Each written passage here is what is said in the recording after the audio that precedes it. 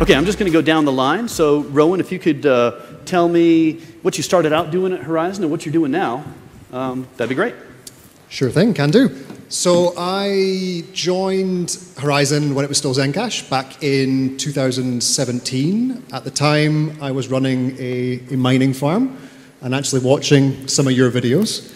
And the incident that Rolf just described, where there was a kind of fairly significant problem right in the very, very early days, was what actually got me sold to try and jump in and help and participate. So that's kind of my origin story for Horizon.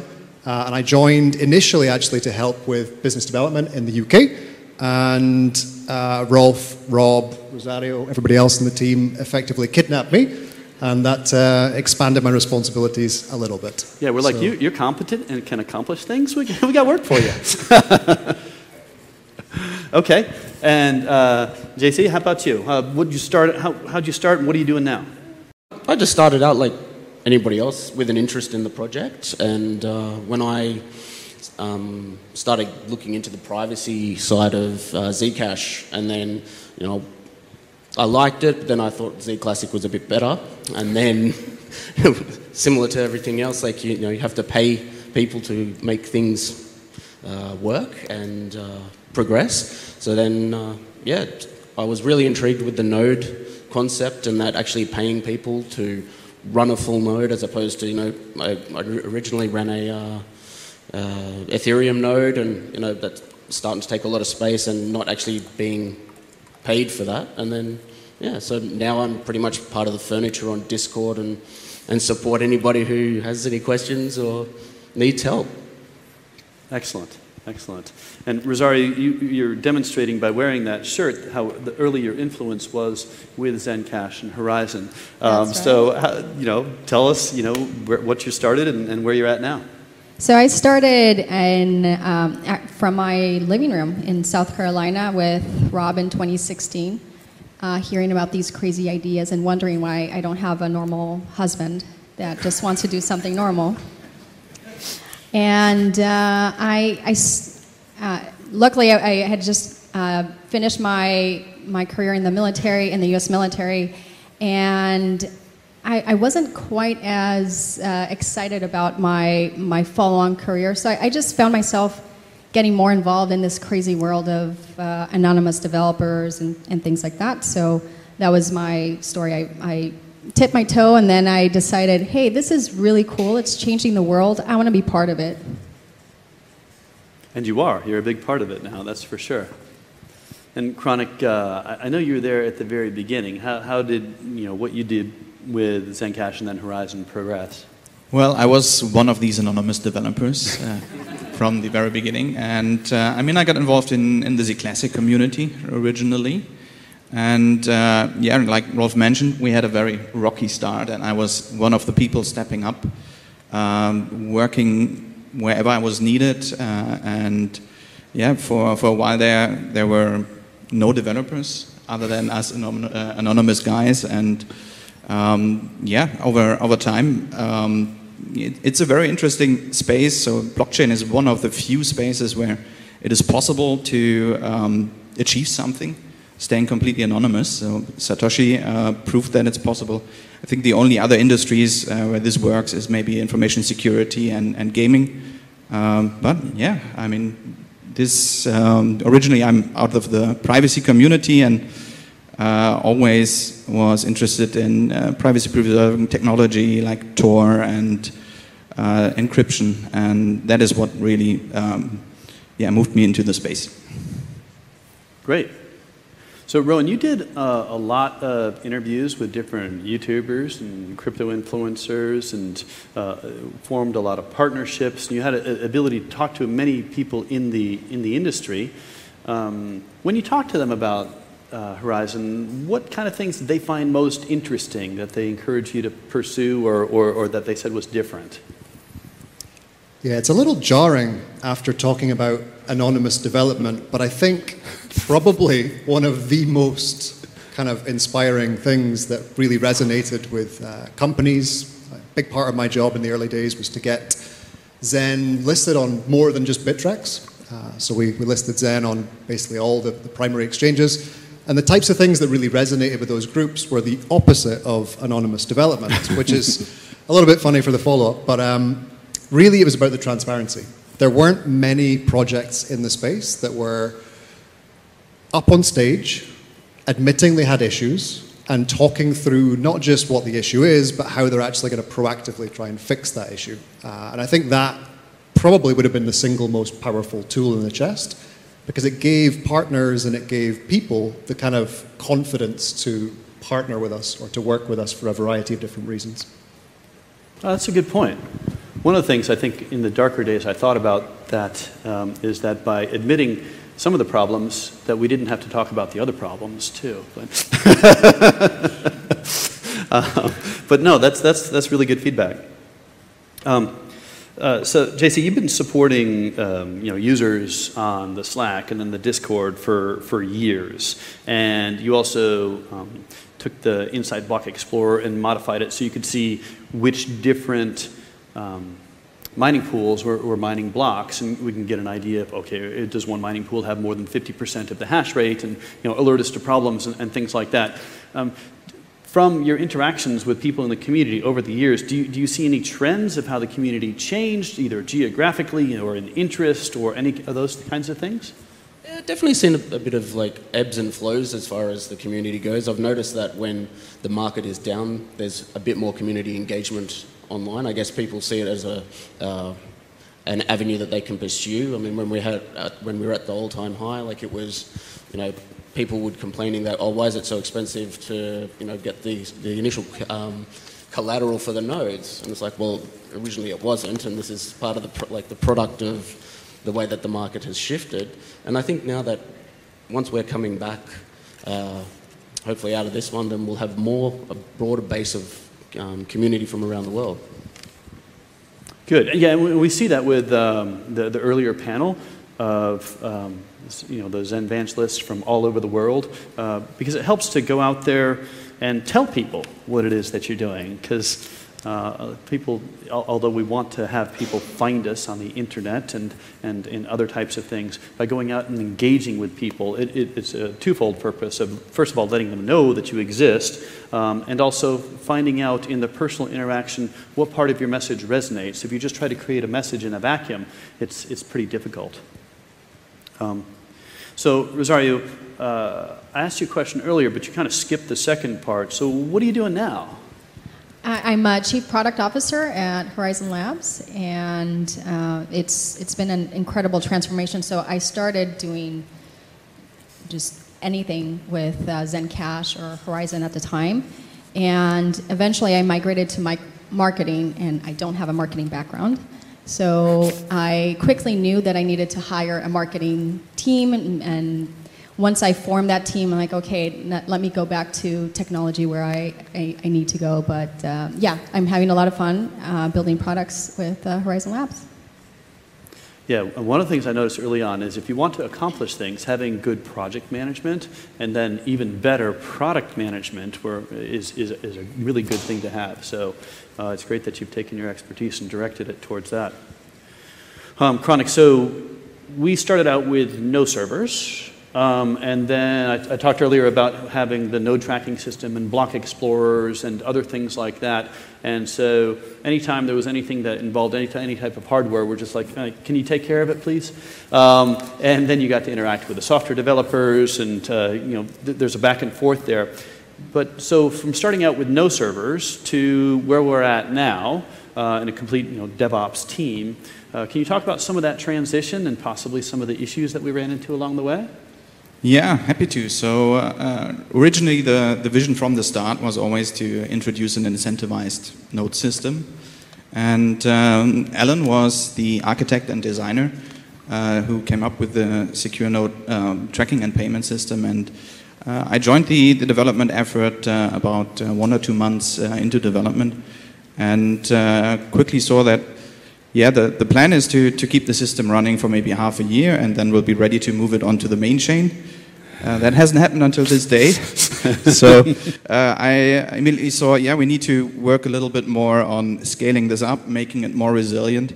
So we went from a single database in the back end and a single application server to a geo-distributed system with multiple locations, with right now 14 application servers and a 6-node database cluster in the backend.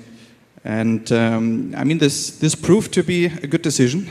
So we were able to scale up to more than 50,000 nodes all over the world, very decentralized.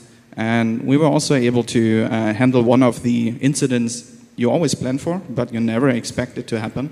For us, a third of our infrastructure burned down one evening when the OVH data center in Strasbourg caught fire and completely burned to the ground. And due to proper planning and implementing disaster recovery procedures, we were able to spin everything back up in the course of 2 days, and the system stayed up, although with reduced capacity. But we were able to, without any data loss, without any, let's say, major impact on the users, restore. And so everything worked as designed. And more recently, the infrastructure team has been expanding, and we're handling all of these sidechain workloads. So we're spinning up nodes all over the world, globally distributed. So we are making sure that all of the sidechains that we build are properly decentralized for as long as, let's say, we in the beginning are the centralized actors, with the goal of introducing the fully centralized model with an incentive system so that the decentralization will take care of itself. Excellent. Yeah, that's quite a lot of growth there. So I mentioned earlier that we have a bunch of different things that we wanted to do. In fact, we had developed an entire voting system that we were looking at deploying onto the main chain. But one of the issues with having shielded transactions is they take a lot more space in the storage database than unshielded transactions. And Zcash has gone down their own path to develop smaller shielded transactions. And we're going down our path of saying that we're going to offload anything that's not basic transactions and sidechain communication transactions from the main chain to a sidechain. And so for the last few years, that's been a really good answer to any time if anybody asks us a question, why aren't you doing this? Why aren't you doing this? Why aren't you doing this? It's like, well, we got to do it on sidechains, and the sidechains haven't been developed yet. So we're going to focus on sidechains. And now that we actually have the protocol to go back and forth from sidechains, we have a live running sidechain, the answers are coming back again to, when's this going to happen? So I want to ask each of you, what do you think a good sidechain system, an application, which is essentially a blockchain running on its own with the entry point and exit point being Zen and having a full community of developers and support and things like that so people don't have to launch a product.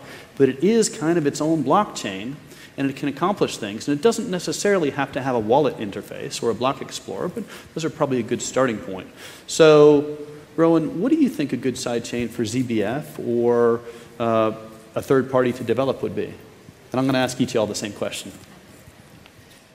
Cool. So for me, our mission really as a broader crypto space is to bring as many people as physically possible into the world of Web3, into crypto, into blockchain, into lots of different types of technologies, because we all know in this room the benefits they can bring.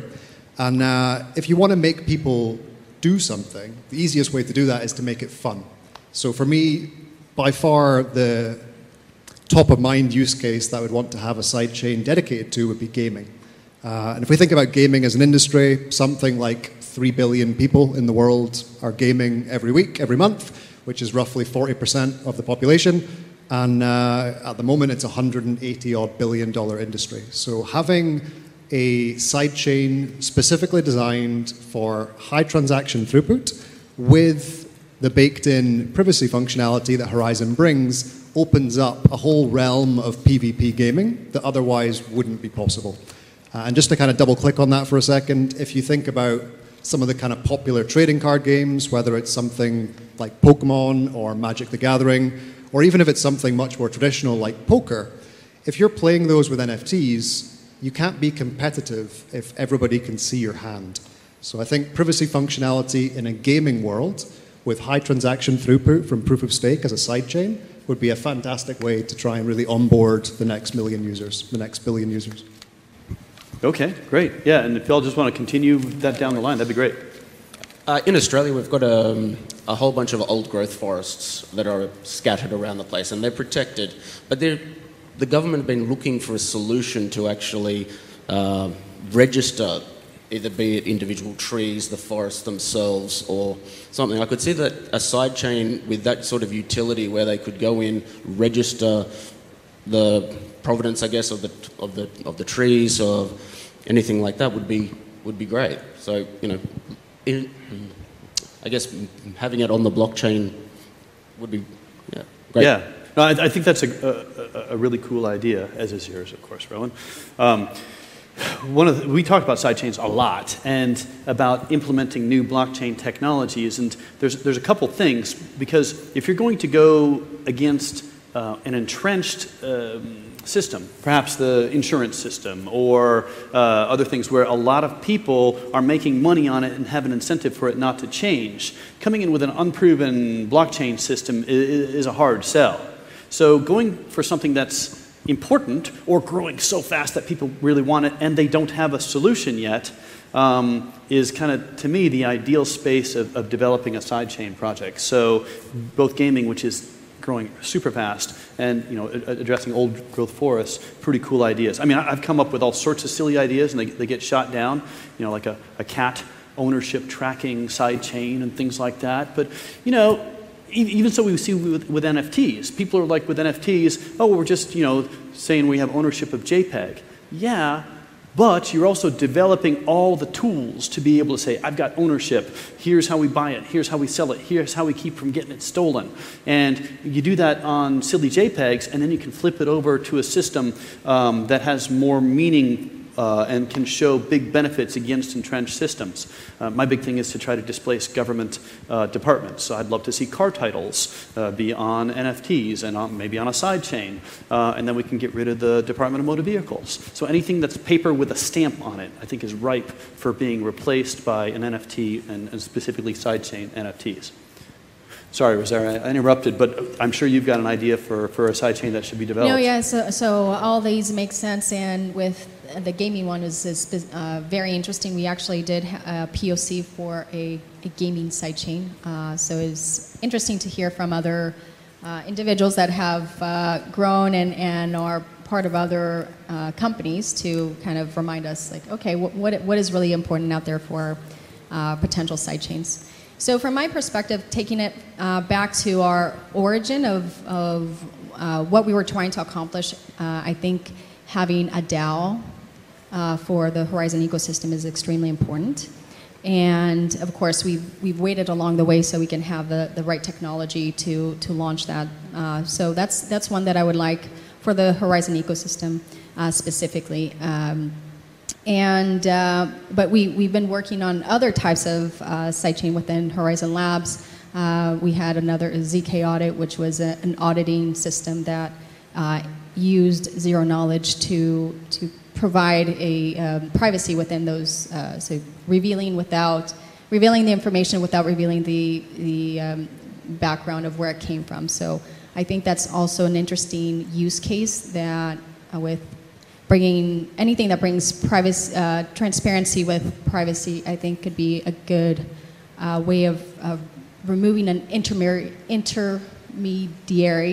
of these systems that we have in place just to make things more efficient. So, I think a DAO is really important. In fact, I remember that we were talking, I think we did it was in Bogota. This was 5 years ago, and there was an Ethereum developer that was up there. He was just getting hammered by a bunch of the other Ethereum guys, and I went and talked to him afterwards. I said, hey, you really handled that well. He's like, oh, you with Zencash.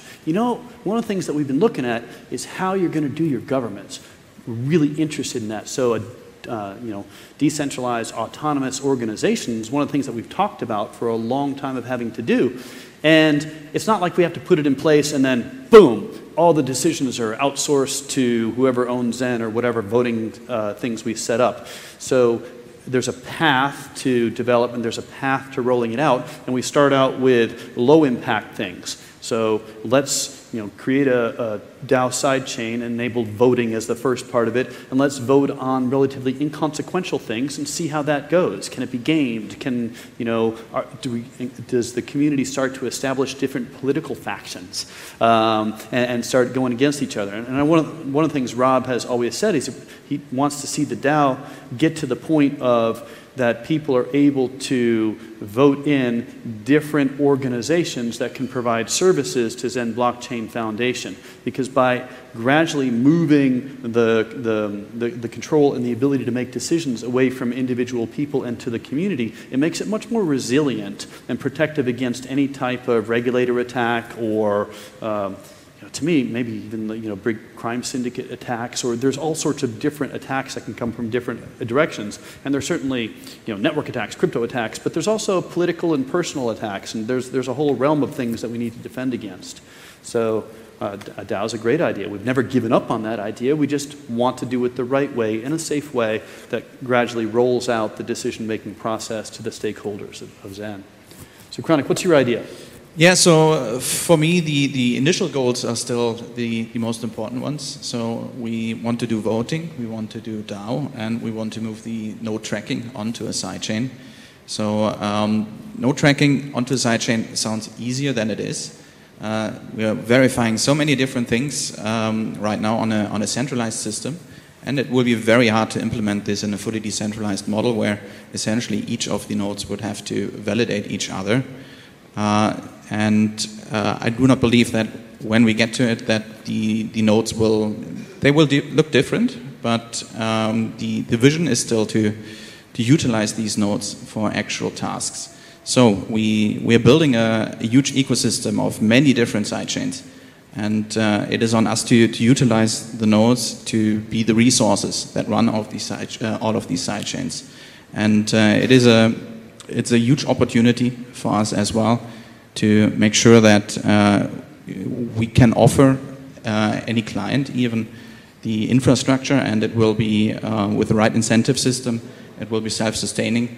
So that is what I'm passionate about as an infrastructure guy, essentially having the infrastructure out there to run any workload you would like and be sure that it stays up and running.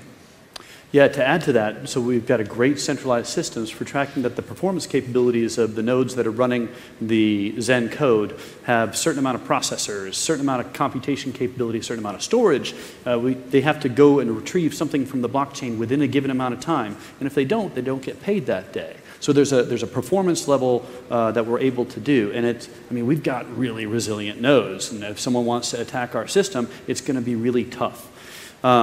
In moving to a sidechain-based one, of having the nodes not only run the Zen code, but also run the sidechain application that tests the other nodes, we may have to back off all the awesome things that we're doing right now in order to implement that system. But I think it's totally doable, and it'll be great to do that. Okay, so. All right, Rowan, you've had a chance to work with some different projects in the last year, and you've kind of expanded your realm of projects that you work with. And there's a lot of other multi-chain type platforms, and a lot of things run on top of Ethereum. So when we're talking to people about developing on Horizen for the sidechains, what advantages do you think we should emphasize? For me, something I've been talking about for quite a long time, probably the number one most important thing is interoperability. I think speaking to a large, in fact, I'll take a step back for a second, because I did exactly what Rosario did. I skipped the introduction piece of what I'm doing now. So just quickly, I took a step back from Horizen in 2019, I think, and jumped into DeFi, and now currently head up Web3 business development for Coinbase. And within that role, I talk to a ton of different companies and a ton of different projects that are building in lots of different directions. But the ones that typically do the best are the ones that really have interoperability as a cornerstone of what they're building. Because if you're building in a silo, you are individually responsible for bringing everybody into your realm. And no matter how big your team is, that's a mammoth task. Whereas if you're interoperable with a variety of other chains and you have good infrastructure in place to enable bridging between chains, then you effectively doubled, tripled, quadrupled the size of your kind of outreach. So for me, that's probably the one piece that I think is most important. Interoperability with other chains? Interoperability. Okay. That's complex and in a big order to develop, and fortunately we have a really good team of great people that can do that. So well, EVM compatibility is coming very, very soon. I'm excited about that. Giancarlo, so I'm going to ask, this is something that as a board member as EBF is a concern to me. We have our Block Explorer for the main chain, and we're going to have people running side chains. I'd love to be able to go to a dashboard and see how many side chains are running and what they're doing, and kind of, I don't know, maybe a little bit of something about them. Do you think our existing Block Explorer, the Insight, can expand to take on the sidechain monitoring capability, or do you see that we need to maybe go in a different direction to be able to get visibility into this type of stuff?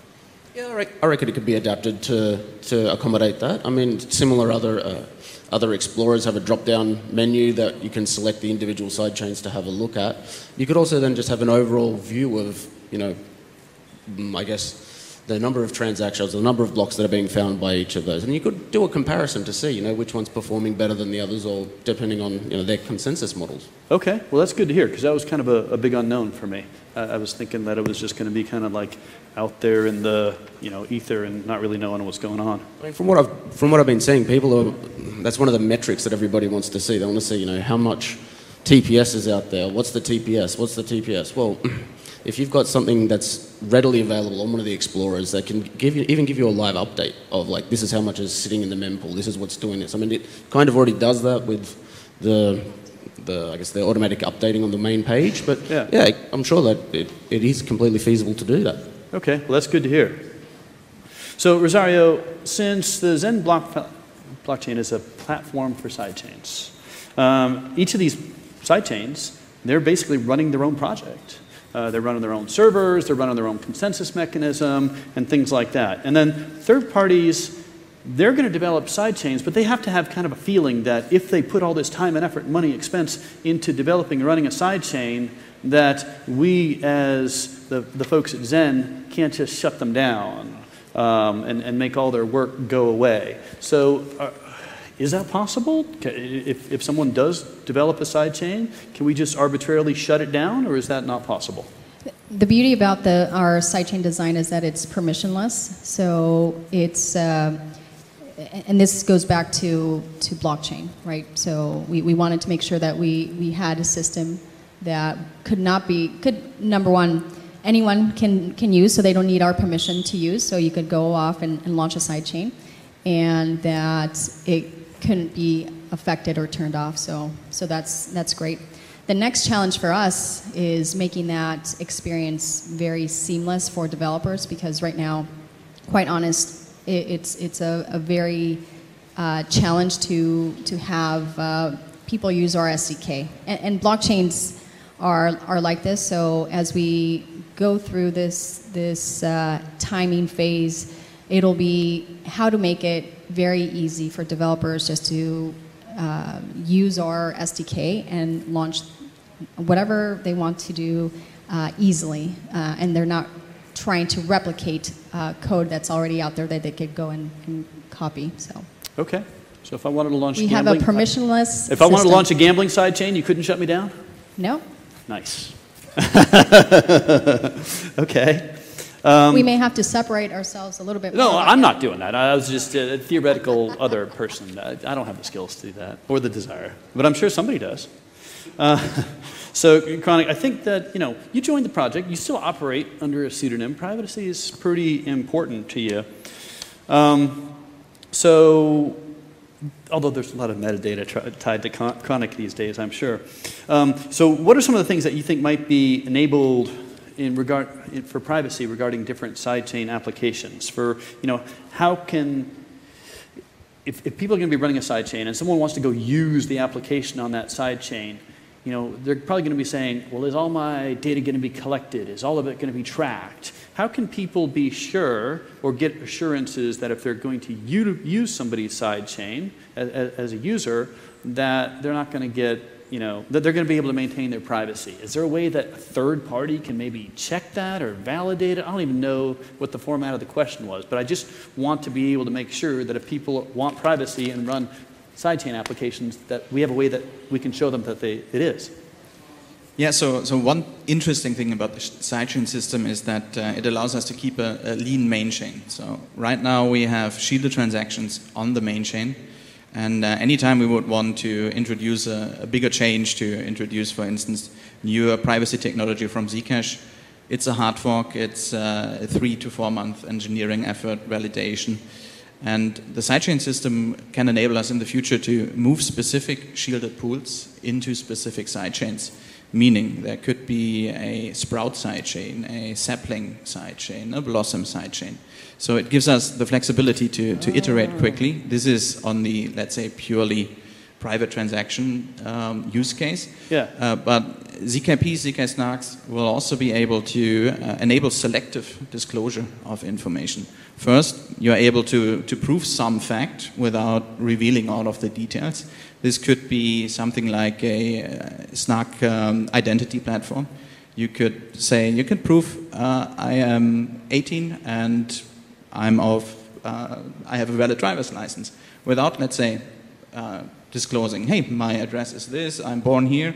So selective disclosure is one of the very interesting use cases that could be enabled on sidechains, and it has many applications to business problems, to medical data, to government-run databases. So all of this is very interesting to implement with ZK technology. Thanks. Yeah, that's a good point. So being able to set up zero-knowledge proof circuits that do selective disclosure of information by proving the underlying truth of it, but not disclosing all the private information, is a big thing that's going to be enabled. That's awesome. Well, we're out of time. I know each of the folks up here, including me, would be happy to talk with any of you individually afterwards about Rolf, any of these types of things. Before we go, yeah. just because we have an amazing set of panelists here, I would like to take a couple of questions. We have a few minutes, so anyone who would like to ask any question to the some of the real Zen-OGs right here, please feel free to just stand up and ask a question. We can take 2 of them, so we do have some time. So, yes?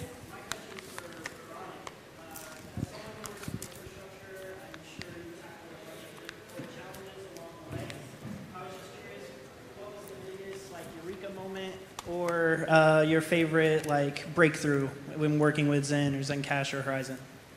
Can you repeat the question? Yes. Yeah. So I know as someone who works with infrastructure, you've probably tackled a lot of difficult challenges in your days. I was curious as to what your biggest eureka moment or your favorite breakthrough along the way. Favorite breakthrough I think in terms of incidents. So I remember the bad things and surviving the bad things.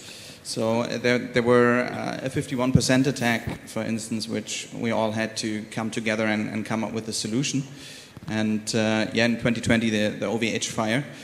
For me, it's kind of a good thing if people don't notice us, the infrastructure team. If everything keeps running, then our job is done right. And only when people start talking to us, it means something is wrong. And you prepare for the worst, you hope for the best. But the best thing is really the team, how the team has grown over the years, all of the great people we have found, all of the knowledge, all of the talent we have found. So that is what I'm most proud of with Horizen and Horizen Labs. I'm just going to really quickly rephrase that question for Chronic. Which week without any sleep at all was your favorite week? Chronic doesn't like to sleep. Thank goodness for us. All right. We have one more. Hi. This is another question for Chronic. Sorry. I saw the team growing during last year that I joined Horizen Labs, and I was asking why it's so difficult to find good DevOps in this industry. If you can tell us more. Well, DevOps is very, very sought after. So first, it's the market is pretty empty for DevOps because people are immediately hired, immediately picked up. So lots of cold calls, lots of recruiting. But also, it's a very broad knowledge base that is needed because you need to know the development side, you need to know the operation side, you need to know security. So it is, you need to be a generalist to work in DevOps. Yet you still need to be proficient with many, many topics. So development is needed. Backend engineers are needed. Systems engineering is needed, and on top of that, blockchain. So I always say we don't hire blockchain engineers, we make blockchain engineers. And it takes a lot of time from finding someone that is very promising, that has lots of experience to actually build on blockchain experience. There are some people that are, let's say, blockchain native, but they are very, very rare and hard to find. And yeah, there's one thing I want to say about the 51% attack that you mentioned. The 51% attack was a really defining moment for our project because part of it happened because there was a transition from GPU miners over to ASIC miners. And NiceHash got involved. It was actually an attack on an exchange. And there was a bunch of different opinions internally of what we should do. Some people are like, no, let's keep the Equihash algorithm as it is. Other folks are like, no, let's change it so that GPU miners can mine for us again. We can keep that part of the community. And so there was a lot of different opinions internally. And we talked about them. We hashed them out. And then Alberto came up with the solution of having a delayed consensus. So we took care of the immediate solution by having the deposit time frame with the exchanges, which were the ones being attacked, lengthened to like a few hours. And then the longer root cause fix was to implement and roll out the delayed consensus, which was unique in the industry, and other people copied it and used it afterwards. And we were able to maintain the same Equihash code, which means we didn't have to start chasing after a proof of work algorithm change every 3 months, which would have been the result of doing that. I remember saying at the time, well, maybe at some point we'll become so successful that we'll be the leading Equihash proof of work chain. And so things, take time, things develop, and that's still in the cards. So I just wanted to, that 51% attack, I remember that as a painful experience as well.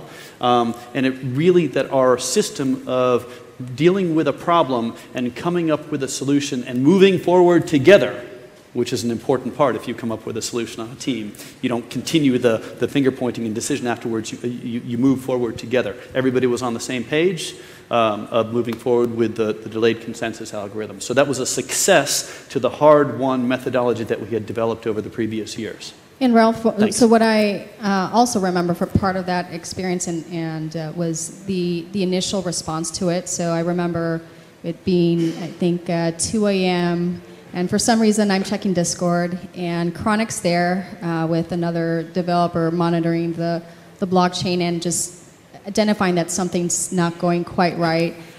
Then we get into the mode of contacting the exchange. I think Rowan did that. And right away, just working out through the mechanics of what the communication was going to look like, what are we going to do.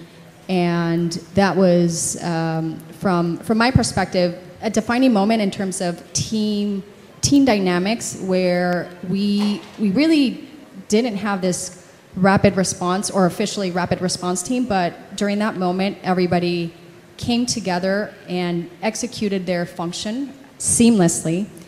And because we had been operating already very well together in this distributed fashion, just went ahead and started that communication, all resulting into, okay, we have this issue.